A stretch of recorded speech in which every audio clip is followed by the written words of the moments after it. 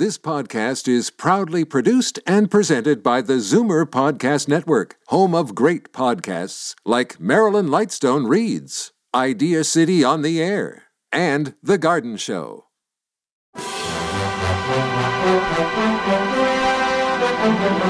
It's Zoomer Radio's Theater of the Mind with Frank Proctor. Open your mind as we fill your head with amazing thrills, chills, and laughs. Theater of the Mind. The best love programs from radio's golden age. Only on Zoomer Radio. Now, here is your master storyteller, Frank Proctor. Well, thank you, and welcome to the show. Now, at the half hour, we'll be joined by Dennis Day and the rest of the cast for a story that will resonate with many men listening in. The daunting task of going into a women's lingerie shop to buy a piece of intimate clothing for the girlfriend. Well, that and Dennis Day's gorgeous tenor voice as he serenades the studio audience. First of all, though, we go back to 1950 and Dr. Grimshaw's Sanitarium on Dimension X. Fletcher Pratt's story first appeared in May 1934, the edition of Amazing Stories, with one of the ugliest covers ever to grace that magazine. They're atypical of the magazine's usual extravagant and over-the-top approach.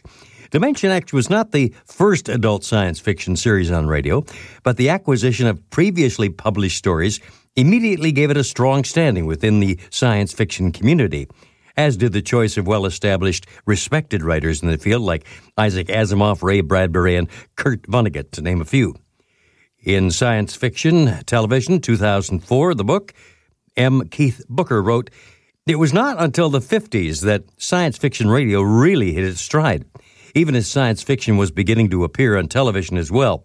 Radio programs such as Mutual's 2000 Plus and NBC's Dimension X were anthology series that offered a variety of exciting tales of future technology, with a special focus on space exploration, including alien invasion. And though both series often reflected contemporary anxieties over the dangers of technology, here is Dimension X with Dr. Grimshaw's Sanitarium. Adventures in time and space, told in future tense. Dimension X.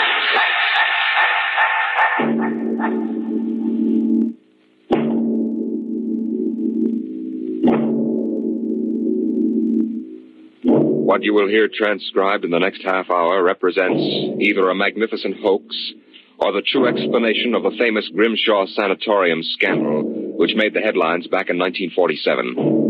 The manuscript upon which this account is based was removed by the New York State Police from a fountain pen cover found in the doorway to Dr. Grimshaw's study. We offer this manuscript as evidence only. Whether it is authentic or not, you must judge for yourself.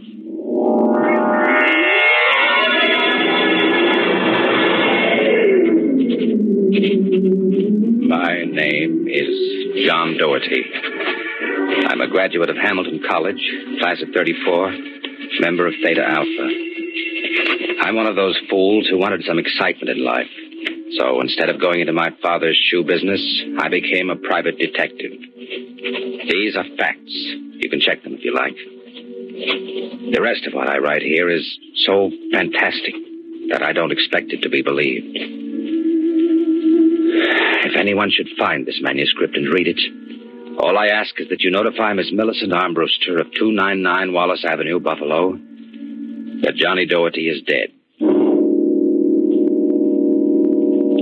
On the evening of July 1st, Miss Armbruster and I were driving to a wedding. Not our own, though I wish it had been. It was Sunday, and in order to avoid traffic, I took the old mill road, single-lane dirt affair that runs past the Gowanda Cemetery. Hey, Johnny, aren't you going too fast? Not for this road. There isn't a thing around except some tombstones. Johnny, the gate to the cemetery. What about it? That hers. I don't see any... Johnny, look out! Look out!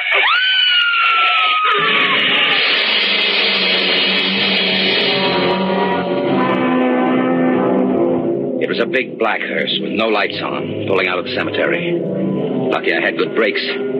We skidded for about 20 feet and slammed into the back of the hearse. The two rear doors buckled and snapped open. It was a freak. huge oak coffin with brass handles tipped up and began slowly to slide back toward us. Oh, Johnny, look. The coffin is sliding out. Holy mackerel. Oh, how horrible. You stay right here, honey. I'll help the driver with that thing. Hey, you okay, Mac? You don't pay much attention to speed limits, do you, Jack? Now, look, let's not get hung up on who was right and who was wrong. I was going too fast, and you were traveling without lights after dark. Main thing is nobody's hurt and no damage done, except for that coffin. And I don't suppose the occupant minds too much. Let's see the driver's license and registration. Right here. John Doherty. Oh, a private eye, huh? You listen to the radio too much, Junior. Now, if you don't mind, who does this joy wagon belong to? Go on to funeral service. It's being rented to Grimshaw. Who? Grimshaw from the private sanatorium. Do you mind if I ask what you were doing after dark, coming out of a cemetery with a wooden kimono? We're moving one of Grimshaw's patients to a new grave. Uh-huh. Do they always travel like this? Now, look, Hawkshaw, how about skipping the third degree and giving me a hand getting the box back in the wagon, huh? With pleasure. Better screw on the cover again. It's going to slide off. Well, let's get it in the hearse first. Okay, Junior. You get on that end. Ready? Live. Just slide it, brother. Who's in there, King Kong? Look out for the cover. Hey. I told you that'd happen. Hey, what's the guy's name, Junior? Why don't you ask him? Real wise guy, huh? I've got half a mind to report this accident. Go ahead. See what gets you. Grimshaw's got a lot of influence around here, mister. A lot of influence. Now, if you'll pardon me, I'll deliver the body. So long, Junior. Johnny? Johnny? Coming, honey. Everything all right, Johnny? Well, I thought so until a few seconds ago. Listen, baby, can you sit here in the car for another 5 minutes? Oh, we're due at the wedding in half an hour. I won't be long. Where are you going? For a stroll through the cemetery. Oh, hey, Johnny, stop making jokes. Honey, when we lifted that coffin back on a meat wagon, I got a good look inside of it. Oh. Exactly how I felt. I figured we'd knocked the stuffing out of the corpse. Only I didn't expect the stuffing to be sand. What? Yes. It wasn't a body. It was a dummy stuffed with sand, a dummy with a wax face. Johnny. Which brings up an interesting question. Who's supposed to be in that box? And just where is the dead man spending his time?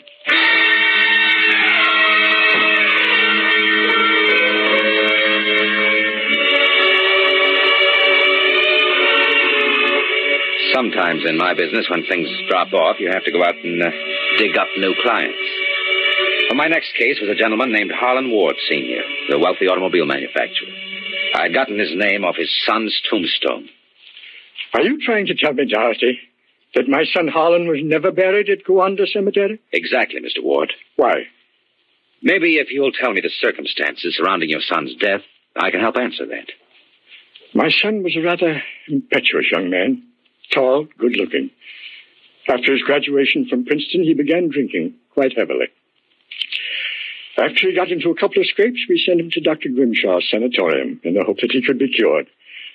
While my wife and I were in Europe, we received word that he had died. He was buried at Gowanda in our absence. Last week, my wife and I decided to have his body removed to the family vault here at Short Hills. How did your son die, Mr. Ward? Suicide. He slashed his wrists at the sanatorium. You never saw the body? No. We couldn't get back from Europe in time. I see. See here. How do I know this whole thing isn't a plan to fleece me? How do I know that you didn't remove the body yourself? You don't.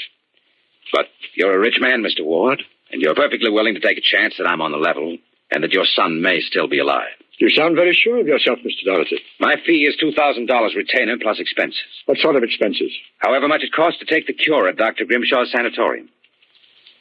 What do you say, Mr. Ward? All right, Doherty. My secretary will send you a check in the morning. Good. Oh, one other thing. What's that? I want a photograph of your son, a good one. I think that can be arranged. Look here, Dorothy. If I cooperate, how do I know that you won't run off? I won't guarantee it. On the other hand, I might have to get myself killed on this job. We both take a risk, Mr. Ward.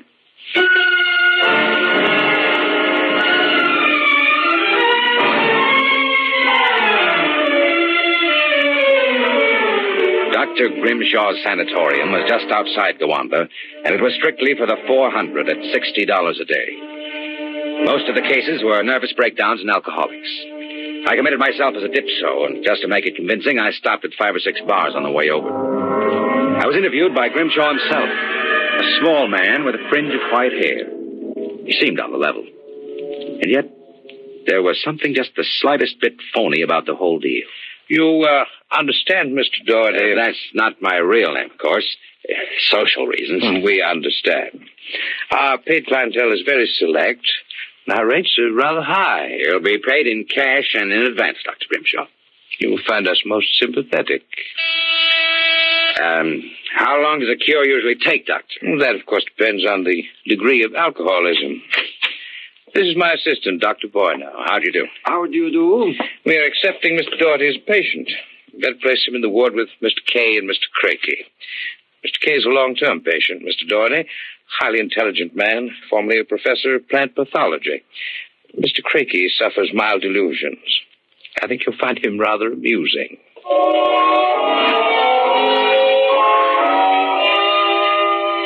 After about 3 days, my roommates, Arthur Kay and Crakey, got used to me, and we even began to play three-handed bridge.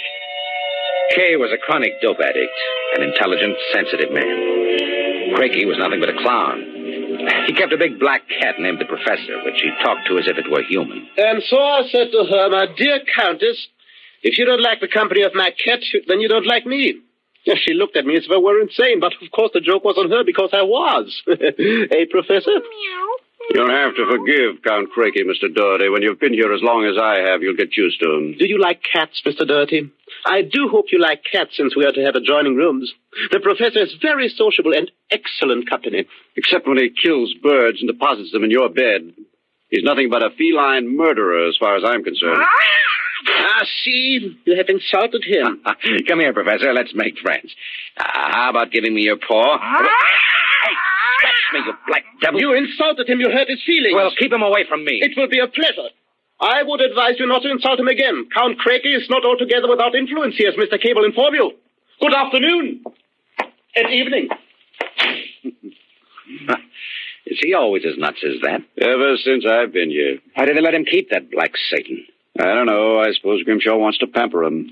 He's been here since they opened the place, I understand. Spends about 3 hours a day getting therapy from Grimshaw. What's his problem? Manic depressive. A little paranoid, too. How long have you been here, Arthur? Grimshaw's 2 years. I left for a while, but I couldn't stay away from the junk, so I committed myself again. Did you happen to know a patient here named Harlan Ward? Why do you ask that? Do you know him? Oh, I met him socially a few times. I understand he died here. So the newspapers said. I wouldn't know. Suicide, wasn't it? Was it?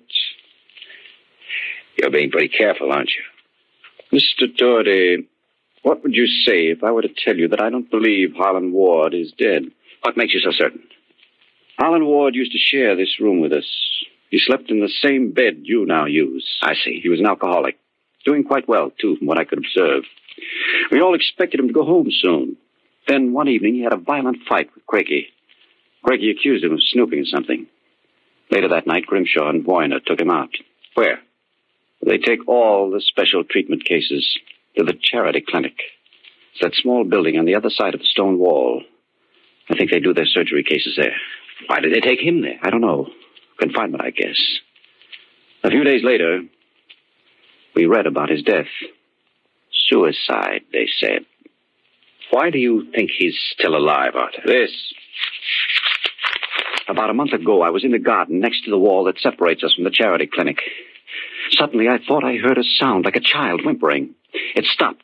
A moment later, this note came over the wall, wrapped around a stone. Then I'm certain I heard a blow and a scream, again like a child. What does the note say? Help me, for God's sake, Harlan Ward. I haven't told anyone yet for fear Grimshaw and Boyner might find out. It might just be some insane prank by one of the charity cases. And yet, Why should Dr. Grimshaw want to pretend Harlan Ward is dead? I'm not an oracle, Mr. Doherty. What about this charity clinic? I've always been curious. Grimshaw and Boyner make sure that no patient goes there unsupervised. Many of those who've been taken across, like Harlan Ward, I've never seen again. Arthur, how'd you like to have some fun? Like what? Like sneaking out tonight and going over the wall.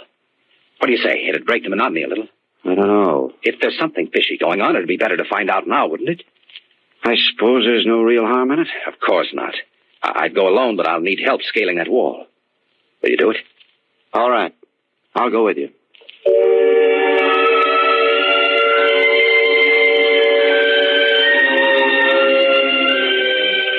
It was shortly after midnight when Kay and I slipped out of the room and made our way out to the garden. Count Crakey was snoring soundly when we left. The wall was about 8 feet high, but we made it without too much trouble. Out! All clear. Give me your hand and I'll lift you. Now, careful when you drop. Ready? Go ahead.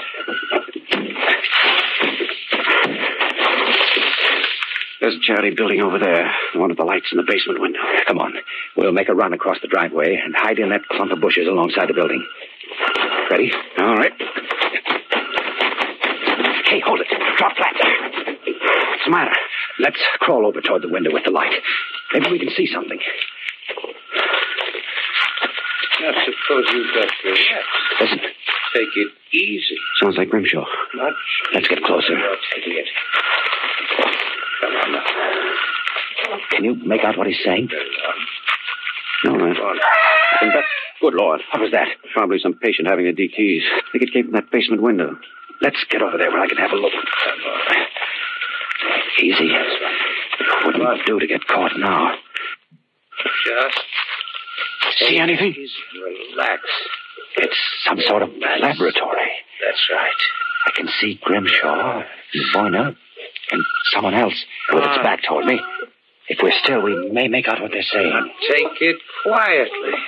It will be easier. No, I warn you. Please. It will all be over soon. No. You won't remember anything. No, I don't want to go.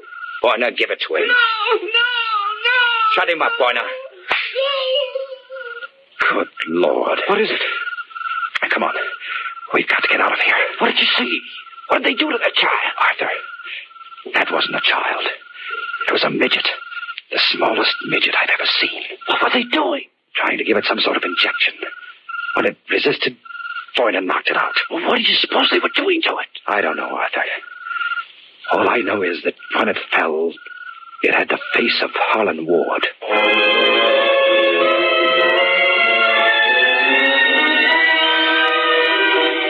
All the way back to our room, my brain was working like a pinball machine. Only the score wouldn't add up. The pieces were there all right. A crazy old doctor, a brutal assistant, a private sanatorium, and a midget with a dead man's face. But I couldn't figure it out. I thought that when I got back to our room, I'd have some time to think about it. But I'd forgotten about our friend, the happiness boy, Count Crakey. Ah, so I've caught you. Fine. So you've caught us. Now, how about crawling back into the woodwork like a good little count? Well, where are you? Mink hunting. Arthur and I like to go mink hunting at night. Funny thing, though, the mink weren't running very good. The grunion were running like crazy, though, weren't they, Arthur? Quite crazy, Mr. Doherty. You make fun of Count Crakey. You're lying. I shall report you to Dr. Boyner. Better not, if you know what's good for you. So you threaten me. Me, Count Crakey, world champion gymnast and barbell balancer. I shall scream for help. Help! Help! You heard him? Just knocked him out. What do we do now? Put him to bed. Hope that when he wakes up in the morning, he's forgotten the whole thing. And if he hasn't? They won't take him seriously anyway. I don't think Grimshaw would believe him. Besides which, he doesn't know what we actually were doing. Come on, let's get him back into bed.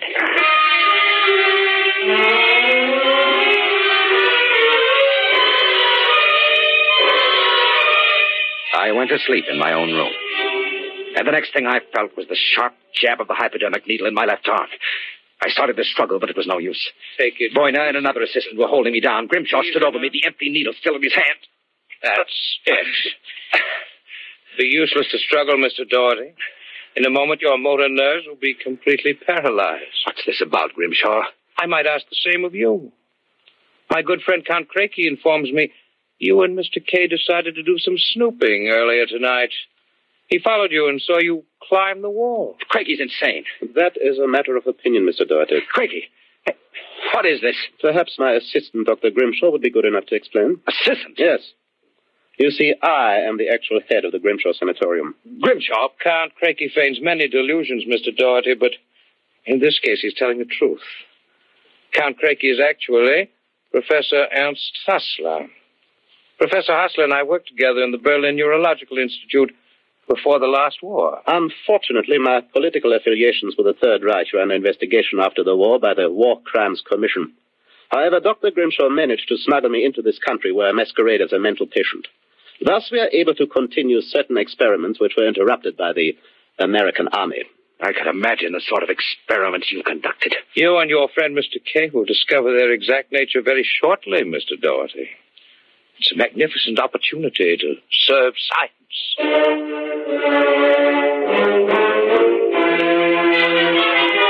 Then I passed out. And the next thing I knew, I was coming to in a different room. I guessed it was somewhere in the charity building because of the angle of the sun through the windows. They had me in a straitjacket and kept doping me until I lost count of time. I don't know how long it kept up. I remember one day being wheeled along a corridor into an operating room and hearing the voices of Boyner, Grimshaw, and Crakey as if from a great distance. Pituitrin. 4 cc's. 4 cc's. How are the measurements? Reducing rapidly. We'll operate at once. If Boyner start the anesthesia. All right, Doctor. Commence.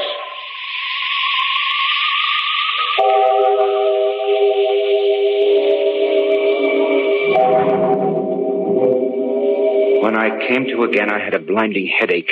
And after that wore off a horrible sensation of weakness. I began to wonder if Crakey and Grimshaw weren't doing something to drive me insane because I lost all sense of perspective. The room seemed to grow in size. I don't know how much time passed, but one day Grimshaw came into the room with a bundle in his arms, about the size of a newborn baby. The bundle was my friend Arthur Kay. Good morning, Mr. Doherty. I've brought you a companion.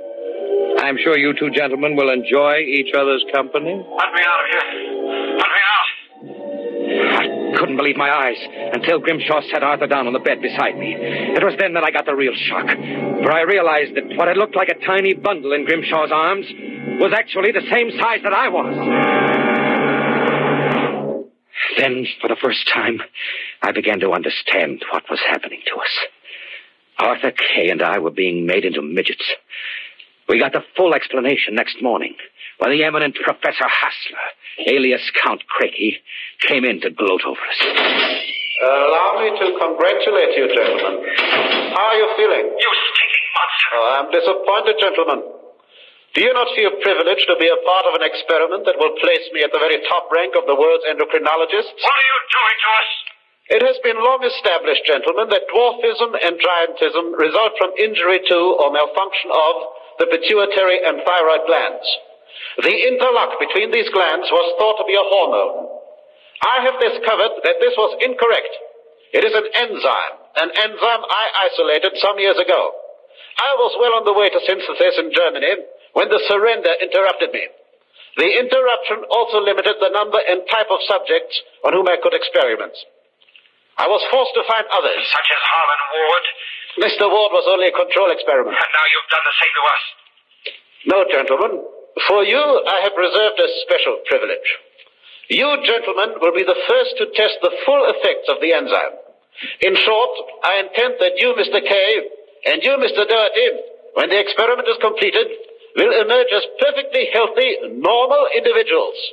Except, of course, that you will be only 5 inches tall.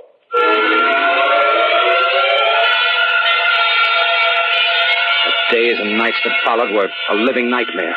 A nightmare from which Arthur and I awoke for brief periods to find ourselves in a strange new world.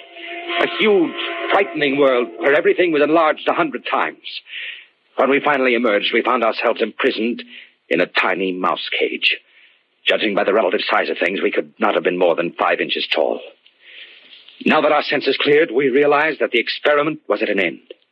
That from now on it was either escape or be destroyed.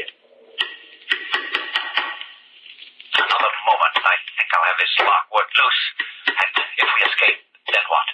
about that after we get out of this mouse cage.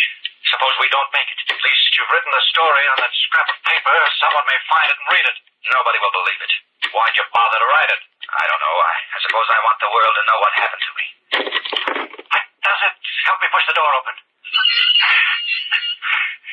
Now what? First job's getting down to the floor.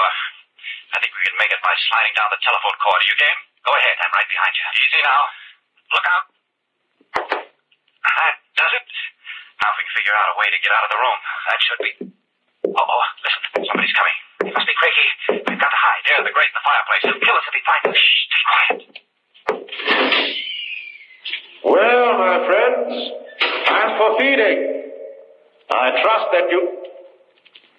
So, you have managed to break out. It won't do, you know. There is no way you could have gotten out of the room with the door and window locked.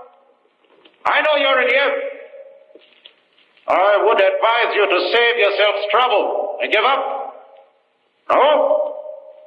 Perhaps you are in the desk drawer. Or behind this decanter. Then perhaps in this cabinet. Very well. I shall count to 5. 1, 2, 3, 4, 5. You will look it up, eh? Very well, my tiny friends. If you prefer to play the game of cat and mouse, then I shall be happy to furnish the cat. How long do you figure it'll take him to get downstairs and let the cat into the building? 3 minutes at most. Then we've got 3 minutes to get out. How? All the doors in a mental institution locked from the outside. We need a special key to get out, and then we couldn't reach the lock. I don't know. There must be... Wait a minute. What is it? John, what? You see that thin strand of wire running along the molding? What about it? You know what it is? No. It's the automatic fire alarm. What about it? When the alarm is tripped by a fire, all the locks are sprung so that the patients can escape from the rooms. Are you certain? Positive. This door is part of the system. If I can work the insulation off that wire and short it before Craigie lets the cat into the building, let's go. Here's a tiny sliver of steel from the cage on the floor. I'll work with that. You keep an ear to the door. Go ahead. This insulation is tough as rawhide. How much time is it? Not much. Stuff. Here, let me help. What was that? What? I thought I heard a door slam. Craigie couldn't be back so soon. Hurry up, Arthur, for God's sake. Stand away. I'm going to short it. Ready? Okay. We made it. There goes the door. Come on, we'll make a run for it down the hall. If we can get to the garden, we've got a chance. I smell smoke. The short may have actually started a fire. Come on. Oh, wait a minute. What's up? I have to go back. The manuscript. Don't be a fool. There's no time. Come on. You go ahead. I'll catch up. Hurry up. I'll wait in the hall. Only a second.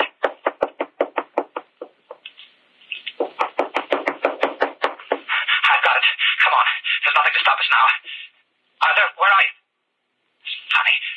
Arthur? Arthur! Arthur! What's happened to you?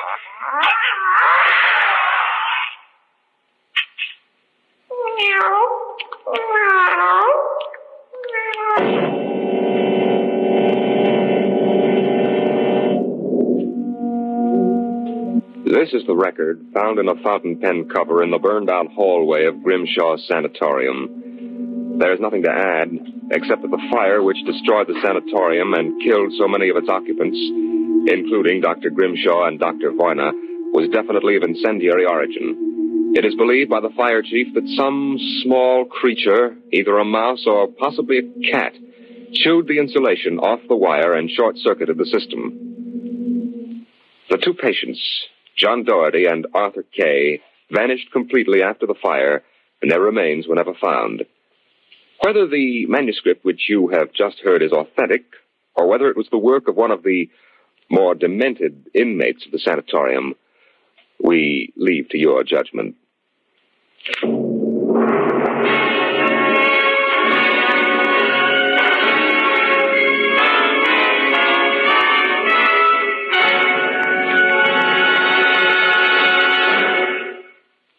You have just heard another adventure into the unknown world of the future. The world of Dimension X.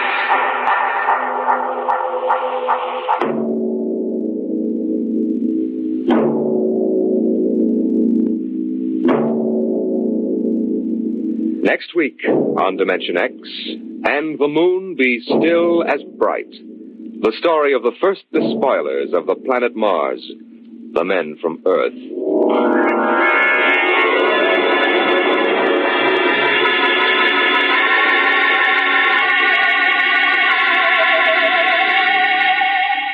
Tonight, Dimension X has transcribed Dr. Grimshaw's Sanatorium. Adapted for radio by George Lefferts from an original short story by Fletcher Pratt. Featured in the cast were Carl Weber as John Doherty and Roger DeKoven as Arthur Kay. Your narrator was Norman Rose. Music by Albert Berman. Engineer Bill Chambers. Dimension X is directed by Edward King.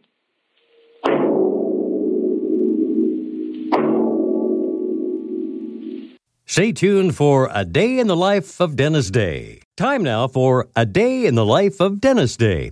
You know, I've always had a soft spot in my heart for Dennis Day. I remember my mom was a huge fan of his, and with her own beautiful soprano voice, she would sing along with him, especially on St. Patrick's Day. I can almost hear her singing Toura Lura Lura right now. So now let's hear how Dennis's trip to the lingerie store turns out.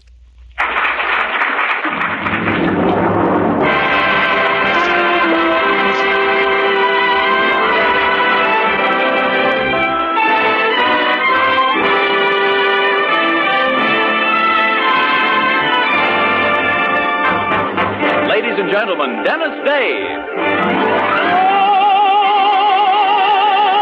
That makes life seem worthwhile, dwells in your eyes, and the spell of your smile. Dennis Day is brought to you by Palmolive Soap and Colgate Dental Cream. Palmolive Soap, your beauty hope, and Colgate Dental Cream to clean your breath while you clean your teeth.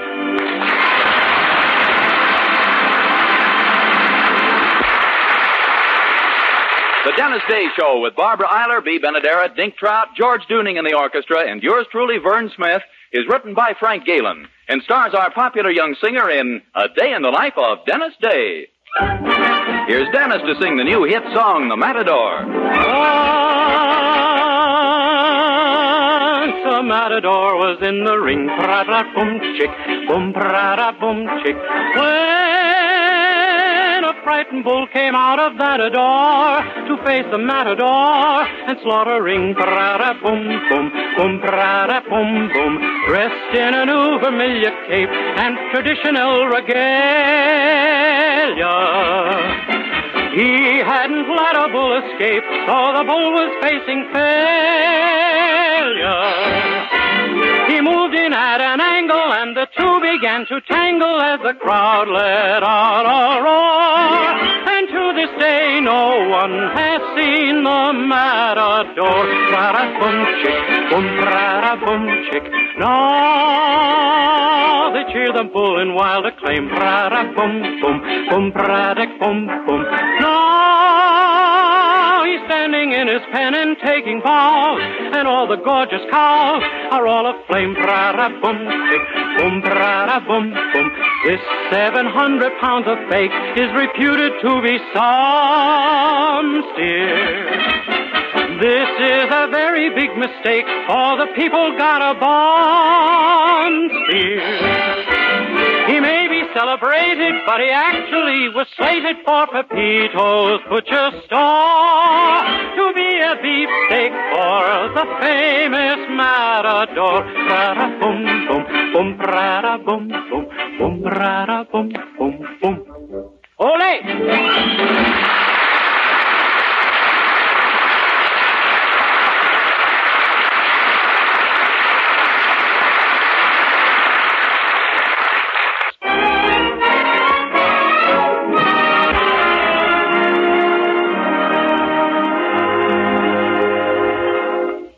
Did you ever notice that the average intelligent male mind, no matter how efficient at retaining all sorts of abstruse information, is completely incapable of remembering birthdays, anniversaries, and other events dear to a woman's heart? Well, this being the case, you would expect our young hero, Dennis Day, to remember them perfectly. But alas, in this one particular, his mind is similar to the average intelligent male's. So tomorrow, being Mildred Anderson's birthday, she finds it necessary to operate somewhat coyly, like this. Dennis? Huh? Do you know what tomorrow is? Oh, naturally. Tomorrow's the day all the kids have fun bobbing for apples and burning down houses and stuff. Dennis, I know it's Halloween, but it also happens to be something else. It does? What? Well, let's put it this way. Just 21 years ago tomorrow, my mother was in the hospital, and all my father's friends were congratulating him. Well, what do you know? So he did win one of their fights.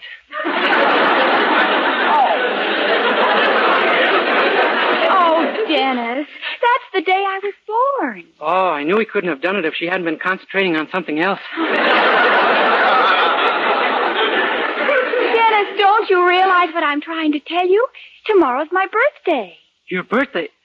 Oh, my gosh, that's right, it is. How could you ever have forgotten? Don't you remember how you surprised me on my birthday last year? Yeah, I didn't give you anything. Yes, and I'll bet you were going to do the same thing this year. Oh, Dennis. Oh, Mildred, don't get excited. All you have to do is tell me what you want. No. It's up to you to pick out my gift with no help from me. Oh. Do you think I tell you that a new shop called Mademoiselle Yvette of Paris just opened at 128 Elm Street with the loveliest bed jackets and negligees and things I've ever seen?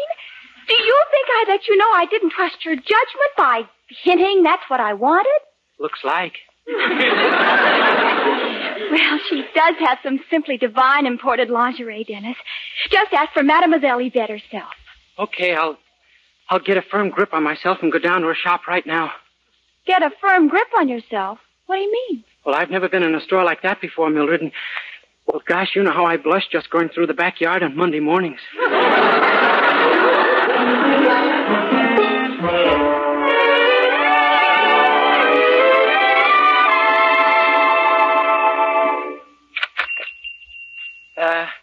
Good morning, miss. Banjo Monsieur. You have a desire? Oh, yes, ma'am. Could I speak to Mademoiselle Yvette of Paris, please? You're speaking to La Mademoiselle in person, dearie. You're Mademoiselle Yvette? Nay, Gee, you have the most peculiar accent. What part of France are you from? Oh, a little place outside Paris called Green Turns.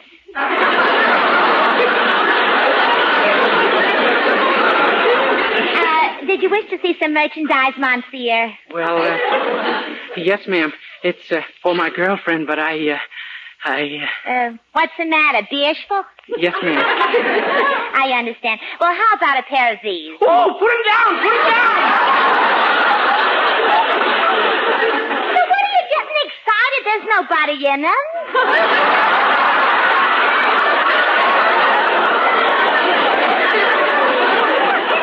I know, but I can't help it. Okay, if you ain't interested in stockings, I'll show you something else. I have a new number here I was just unpacking. A lovely nightgown, see? Yeah. Okay, take it out of the tissue paper. What tissue paper? That's the nightgown. Oh, my gosh. Ain't it a lovely creation, though? Silmy like froth, huh? It's a special Parisian importation called the Marie Antoinette nightie. How much is it? $150. How much without Marie Antoinette? You mean 150 is too high for you, huh? Well, a little. To tell the truth, I was looking for some lingerie at around $3. Sonny, for $3 it ain't lingerie, it's underwear.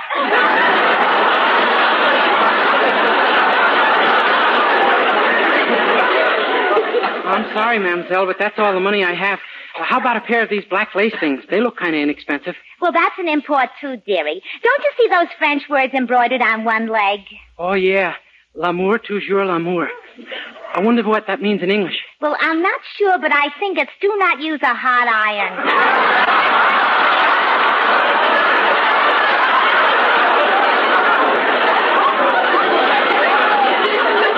However, I doubt if those step-ins would interest you anyway. They're $85. $85?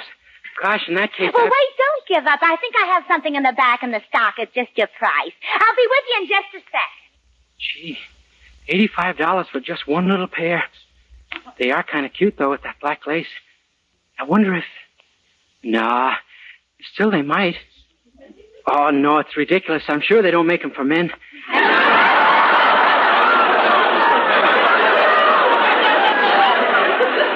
It'd sure be a sensation down at the locker room of the gym, though. Oh, but they're too flimsy anyway. I'll bet if they got one little tug like this that they just... Oh, my gosh, what have I done? They're not black lace steppins anymore. They're black lace kilts. What'll I do? $85. She'll have me locked up. I think I have something for you, Sonny. Holy smoke, here she comes. I gotta get out of here. I can't go to jail. Hey, wait, where are you then? Oh, my $85 pants I paid $9 wholesale for. Oh, gee, thank goodness. It's only along the seam. 2 minutes with the sewing machine and they'll be as good as new.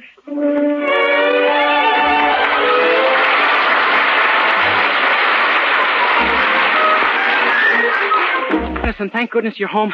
I gotta talk to you. I'm in trouble. Oh, my, here we go again. What now, boy? Well, suppose a person had an accident and then ran away from the scene of the crime.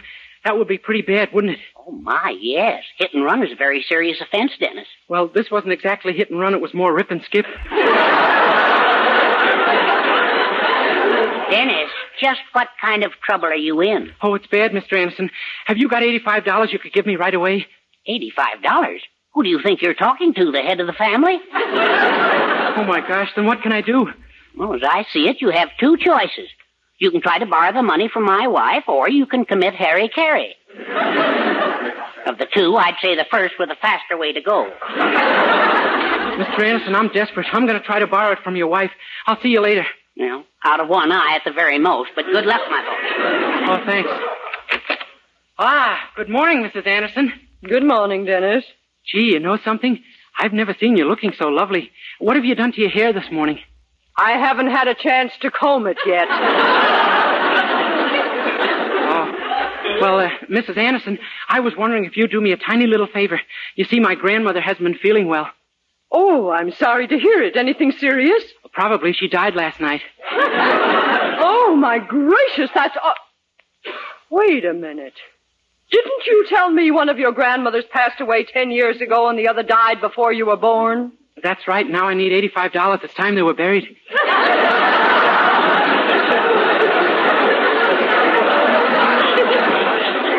Dennis, do you by any chance happen to be out of that vacuum-packed head of yours? Oh, no, ma'am. Look, Mrs. Anderson, I'm desperate. I just got to get my hands on some money. And you want it from me? Would you please, ma'am? Would you please? Don't be fantastic. Not a red cent will you get. But, Mrs. Anderson... That's final, Dennis. Now get your hat. I want you to run an errand for me. Yes, ma'am. I want you to take these diamond earrings down to the jeweler on Main Street and have them cleaned and the stones reset. Do you think you can handle such an errand? Well, sure. What gives you the idea I can't do a simple thing like that? We haven't time to go into that now. Just get them there and don't breathe a word to Mildred about it. I'm giving them to her as a surprise for her birthday. Oh, yes, ma'am. Now hurry, and remember, Mildred mustn't know a thing about this. Oh, no, ma'am, she won't. Oh, hi, Dennis. Where are you going in such a hurry? Oh, someplace. Yes, but what have you got there? My goodness, Mother's earrings. Oh, my gosh, I didn't mean for you to find... Mildred, you gotta forget you saw them. Please, will you? Well, sure, but where are you taking them? Oh, I can't tell you, but believe me, you're gonna get a nice birthday present. Goodbye. Now, what in the world? Was that Dennis who rushed out of here like that, Mildred? Yes. Daddy, have you any idea why he's rushing off with Mother's valuable diamond earrings? Her diamond ear... Oh, my sacred Aunt Petunia's little lace chemical. Daddy, what is it? Well, he told me he was in a bad jam and needed money desperately. Mildred, you don't Oh, my goodness. And he just told me I was going to get a nice birthday present. But, Daddy, you can't think he stole those earrings. Of course not. Only a dope would do a thing like that. Oh, then you do think so. Well, I'm afraid our Dennis is in trouble and has done something very foolish, Mildred. Oh, Daddy, I always wanted to take an ocean trip for my honeymoon, but not to Alcatraz.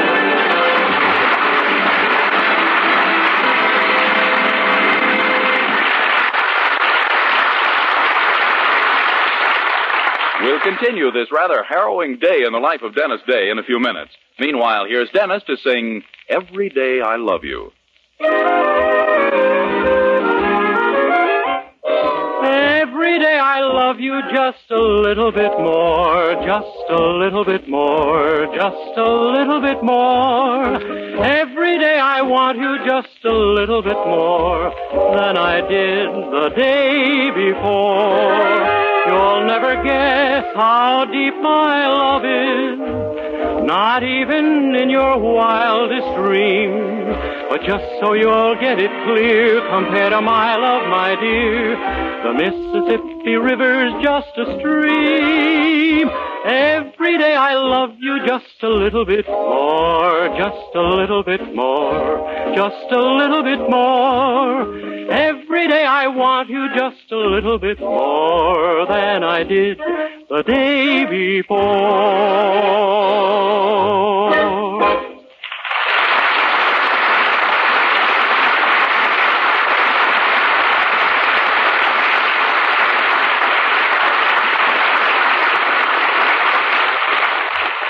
Well, our Dennis is in a jam. He expects to be arrested any moment for accidentally tearing a pair of black lace step-ins in a lingerie shop. But what he doesn't know is that his guilty actions have caused Mildred and Mr. Anderson to believe he's stolen Mrs. Anderson's diamond earrings and intends to sell them. They've just confided their suspicions to Mrs. Anderson, who takes the news of her loss like a trooper.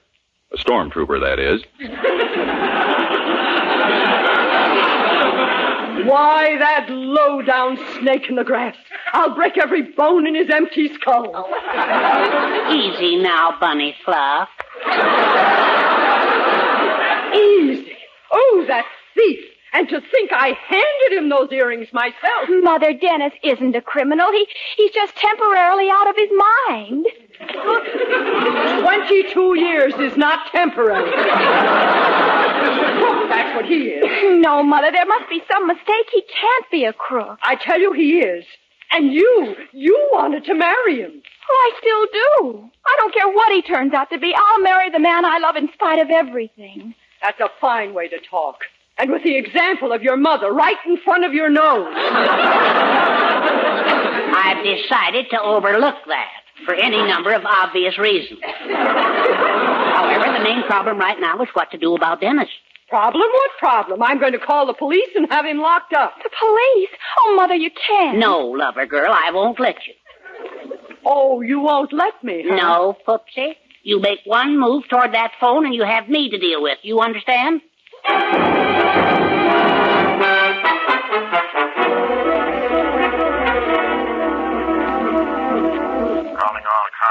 Calling all cars. Be on the lookout for Dennis Day, wanted for jewel robbery. Description as follows. Age 22, height 5 feet 9. When last seen was wearing brown trousers, tennis shoes, and a Mickey Mouse sweatshirt.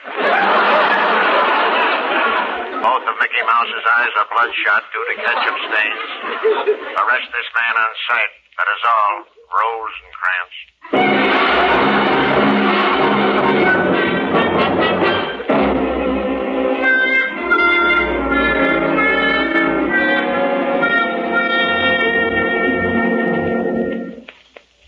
Well, did the kid talk yet, Dunnigan? Yeah, sure he talked, only who can make sense out of what he's saying? What do you mean? Did you shine the light in his eyes? Yeah, but I had to quit. Found out he likes it.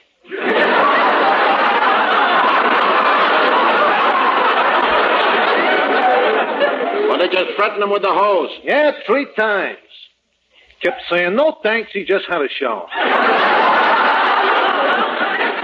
We gotta get a confession out of him, man. I'll find out what he did with those earrings if it takes all night. Now, I'm warning you, Cap, his answers ain't like any that you ever heard before. Baloney, wait till I work on him a while. Come on. All right, Day. Sit down. Oh, that's all right. I've been sitting all evening. Here, you sit down. Shut up. Yes, sir. Didn't I tell you, Kevin? You keep quiet, too. Day, have you got a record? Oh, no, sir. I don't even have a phonograph.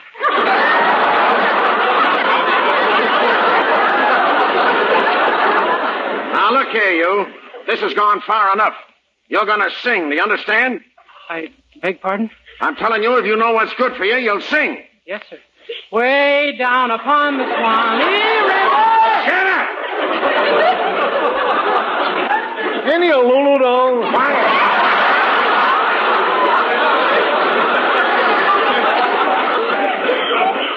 once and for all, Day, are you guilty or aren't you? Oh, yes, sir, I did it. But they were such flimsy things that I couldn't help. Never mind the excuses. What I want to know is, have you got 'em on you? Oh, no. No,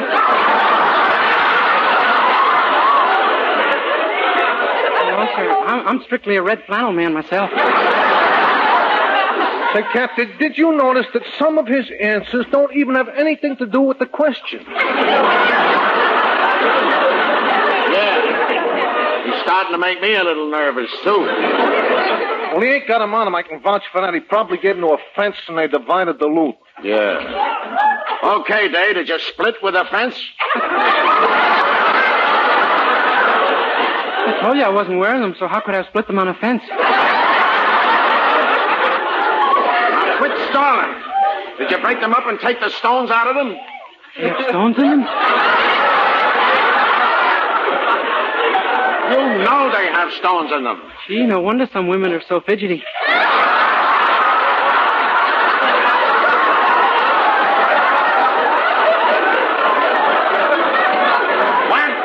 Now I know why you hear so much screaming on the radio when you tune in Ladies Be Seated. Well,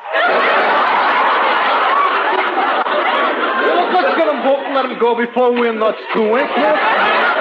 Now, Day, I'm warning you for the last time. Are you going to tell us what you did with those earrings, or aren't you? Earrings? What earrings? Mrs. Anderson's earrings, of course. What do you think we pinched you for? Oh, I thought it was on account of the black lace step-ins. What do we care how you dress? All we want to know is where those earrings are. Oh, well, that's easy enough. They're at the jeweler's being fixed. Mrs. Anderson asked me to take them there for her. Oh, she asked you to take them, eh? A likely story. Oh, it's true, Sergeant. In fact, I walked right past you when I went into the jeweler's with them. It could be, Dunnigan. That's your beat. Of course, maybe the sergeant didn't notice me. He was sitting in his patrol car with a blonde. What? Oh, look, don't listen to him, Cap. Well, were you with a blonde or weren't you, Dunnigan? No, really, Cap. Come on, talk. Shall I shine the light in his eyes?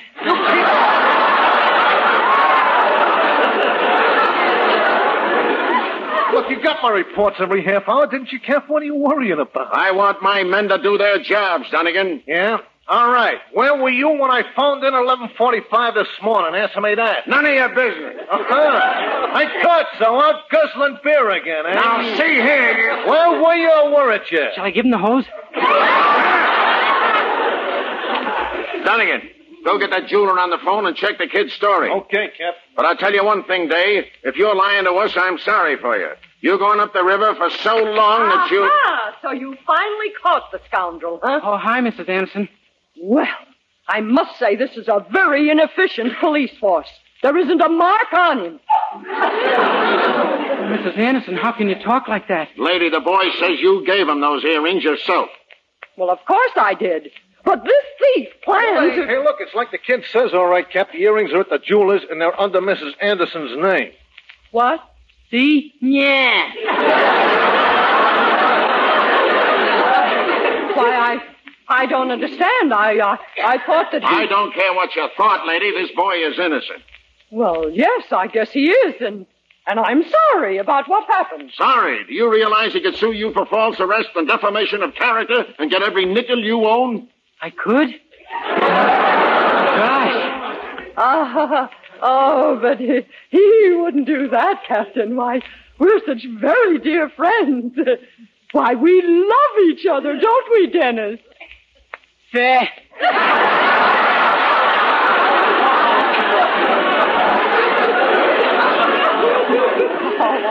Why, you don't mean that. I know you don't. And just as soon as we get back to my house... Whose house, kiddo? I mean, our house, naturally. I'll get my car right away and... Whose car? Our car, of course. What am I saying? You stay right here and I'll get my husband. That is, I mean... Oh, no, you can have him all to yourself.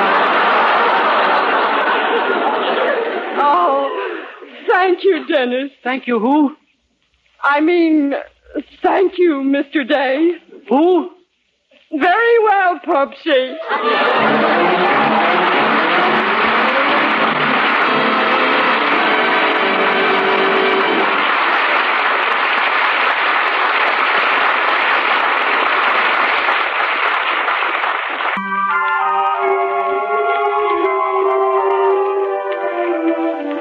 George Dooning and the orchestra. Here now is Dennis to sing The Night Has 1,000 Eyes. Don't whisper things to me you don't mean, for words deep down inside can be seen by the night. The night has 1,000 eyes,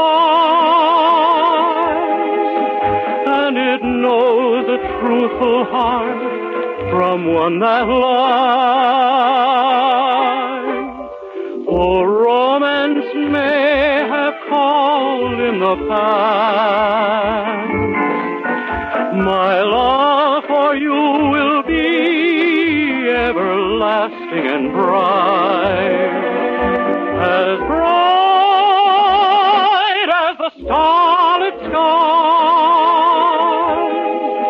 And this wondrous night that has 1,000 eyes.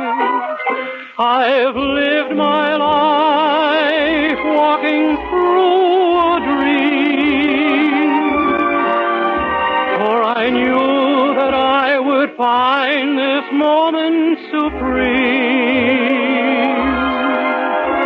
A night of bliss and tender sighs,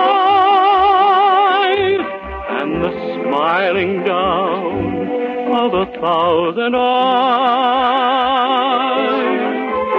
The night has 1,000 eyes.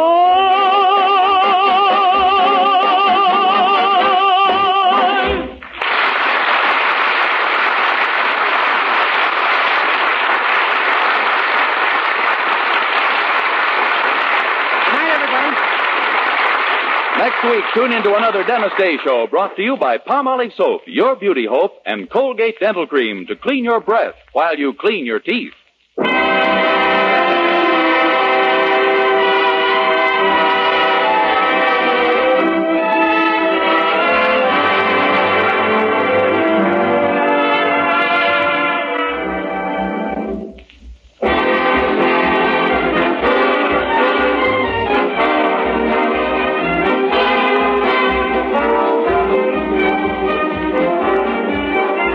Listen again next week to Colgate's Hour of Fun, Judy Canova, followed by Dennis Day. And for another great comedy program, hear Blondie next Wednesday evening over your favorite NBC station. This is Vern Smith speaking. Good night.